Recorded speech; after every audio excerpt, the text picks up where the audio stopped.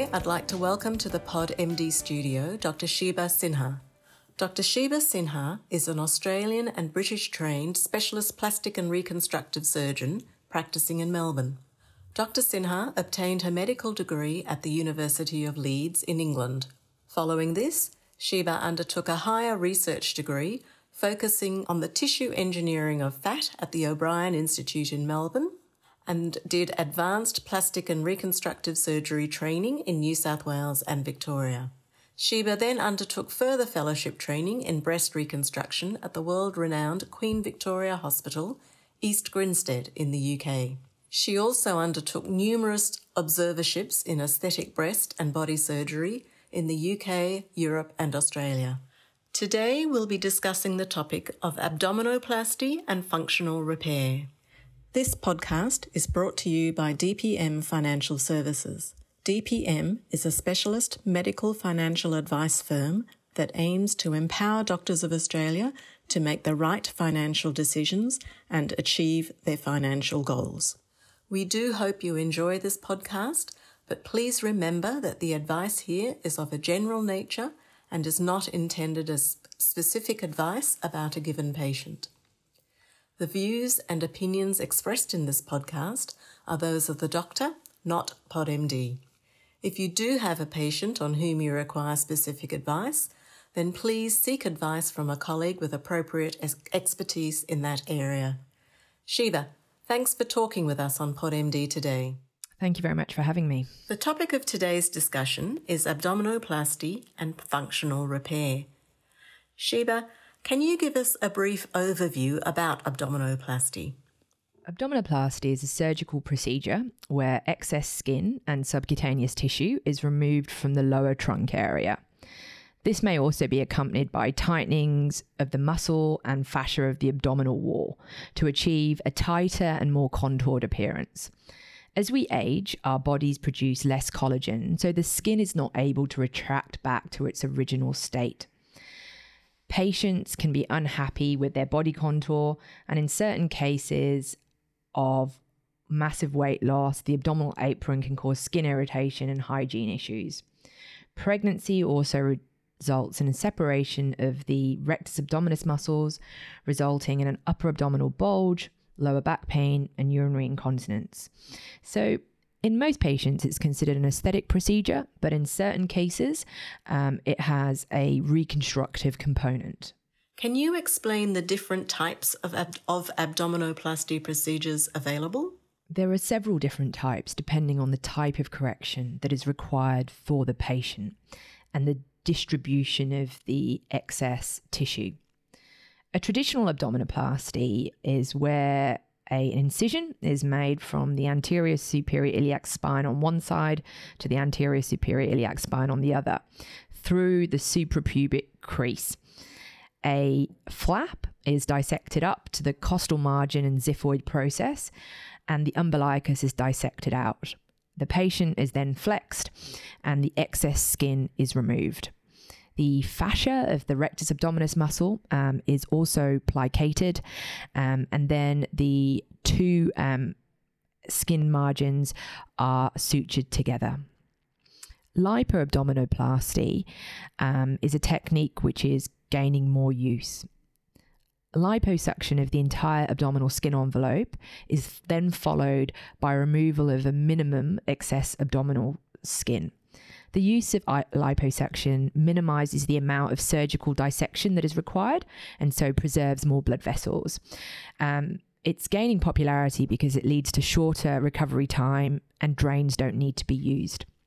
Mini abdominoplasty is for those patients who have just a very localized area of loose skin below the umbilicus. And so it's more targeted than a full abdominoplasty.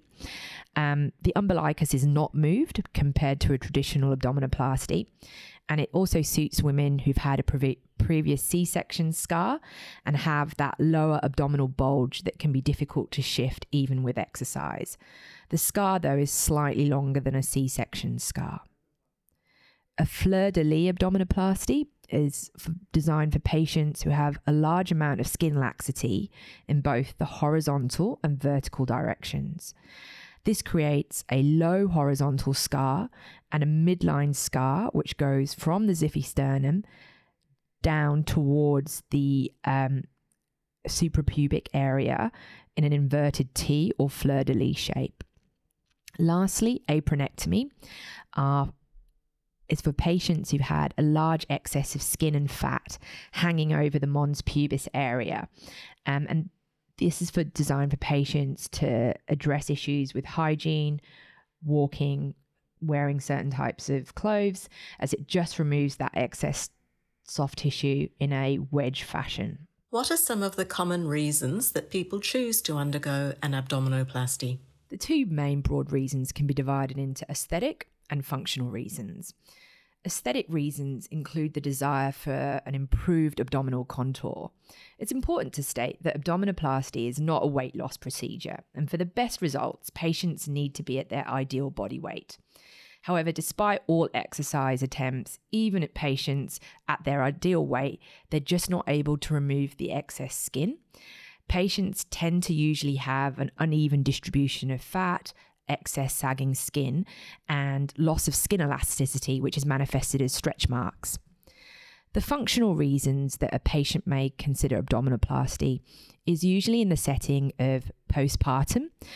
Patients who have had pregnancies experience a separation of the rectus abdominis muscles, and this results in an upper abdominal bulge. Sometimes this does not respond to conservative treatment such as physiotherapy, and Medicare have now recognised that this repair, if the separation is greater than 3 centimetres on imaging, can achieve a reimbursement. Secondly, massive weight loss patients also have a flap of abdominal skin that can interfere with their activities of daily living, clothing wear, and hygiene. And this is an increasing cohort that we're seeing due to the unfortunate problem that we have in Australia with rising obesity, but also the surgical methods for achieving weight loss. What are the benefits and risks associated with an abdominoplasty? So the benefits are that a patient can achieve very impressive results in improving their truncal appearance. And this can lead to both a physical and psychosocial improvement in their well-being. There's also in patients who've had tightening of the rectus fascia and improved abdominal core strength. The specific risks of an abdominoplasty include bleeding or hematoma, which can result in a return to theatre for drainage, infection, which is higher in smokers, seroma or fluid accumulation that needs to be removed in up to about 20%. There can also be numbness or sensation changes in the abdominal skin. This usually improves, though, with time. It's a long procedure, potentially up to about 3 hours, and this can also increase the risk of blood clots, but mitigated through early mobilization and the use of low molecular weight heparin. Poor wound healing is more common in those with a BMI over 30, and all patients will have a scar that can take up to 1 to 2 years to fade. But in some patients that may have experienced wound healing issues or infection, that scar can become hypertrophic or keloid.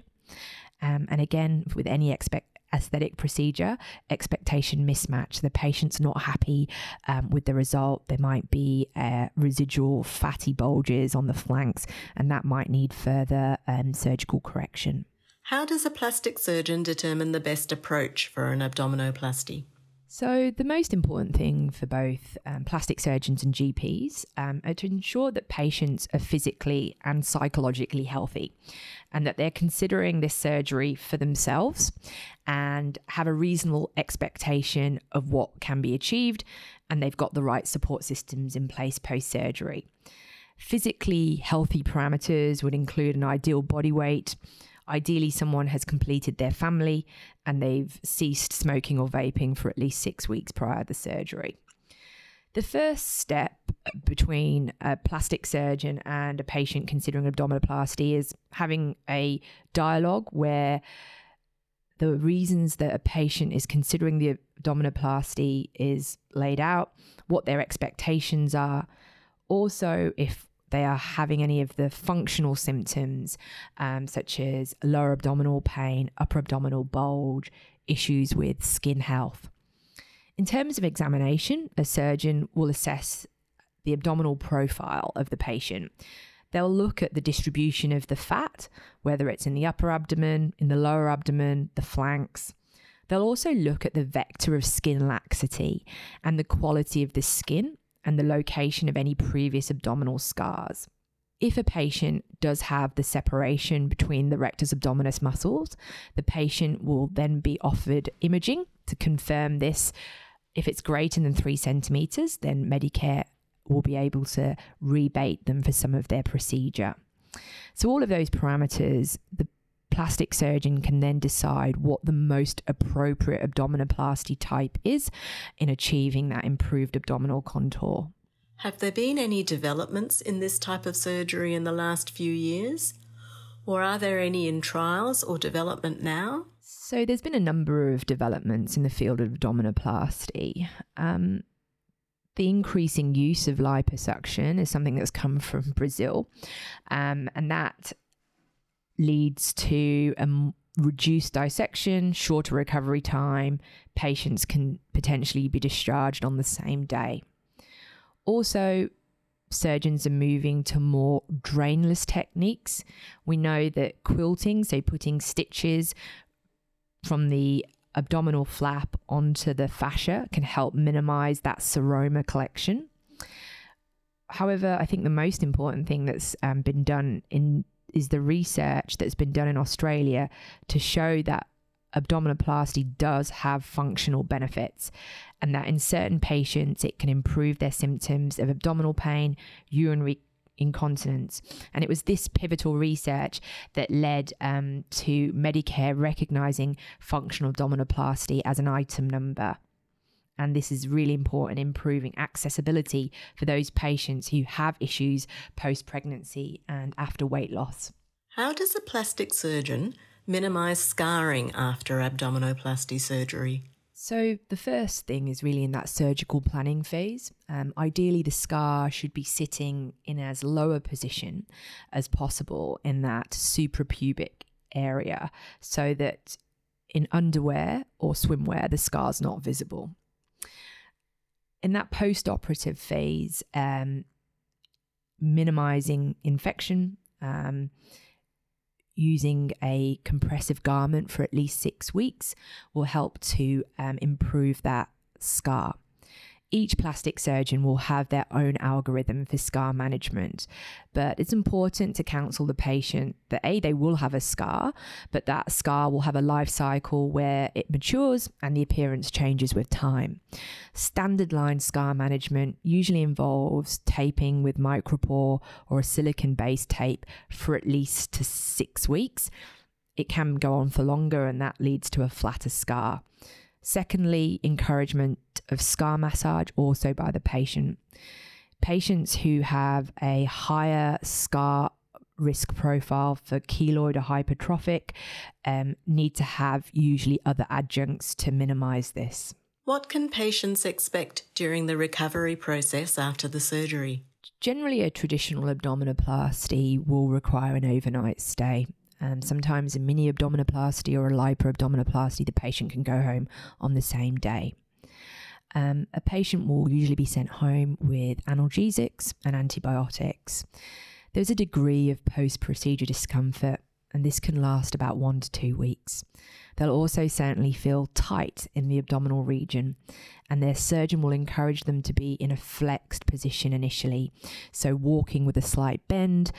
When lying down, making sure they've got a pillow under their knees, and this will improve over 1 to 2 weeks. Patients will also be fitted with a compression garment that needs to be worn for at least 6 weeks to help with that recovery phase. A surgeon will guide them on activity return. Essentially, most patients will go to work, depending on their job, at the 2-week mark. They will also be advised to mobilize gently, but any more intense exercise cannot be done after the 6-week period. Furthermore, driving is when the patient feels they can wear a seatbelt and that they can do an emergency stop. What advice do you have for GPs in terms of referring or assisting patients for an abdominoplasty? GPs are key in determining whether a patient would meet the criteria for a functional abdominoplasty. So those patients who are developing symptoms postpartum or after massive weight loss. In certain specific cases, this can be referred to a public hospital for a correction of these issues. However, not all public hospitals do accept these referrals, so it's important for the GPs to check. Other than that, they can be referred to a specialist plastic surgeon, and the patient, if they meet the criteria, will attract some rebate from either Medicare or their health fund. For aesthetic abdominoplasties, due to the recent changes in regulations, these patients also do need a GP referral. GPs will also have a holistic viewpoint of their patient, and if a patient is at a higher weight compared to their ideal, they may be able to suggest preoperative weight loss strategies, referral to a dietitian or nutritionist. And also, if the patient is smoking or vaping, it's really important that the GP states that this needs to be ceased, ideally 6 weeks before any surgery. In some patients, there is a degree of psychological distress associated with the symptoms of excess abdominal tissue, and if the GP feels appropriate, then they should also be referred to a clinical psychologist. Thank you for your time here today in the PodMD studio. To sum up for us, could you please identify the 3 key take-home messages from today's podcast on abdominoplasty? Abdominoplasty is a procedure that has both aesthetic and functional benefits in postpartum and massive weight loss patients. Abdominoplasty by itself is not a weight loss tool, and ideal body weight should be achieved prior to any surgery for optimal results.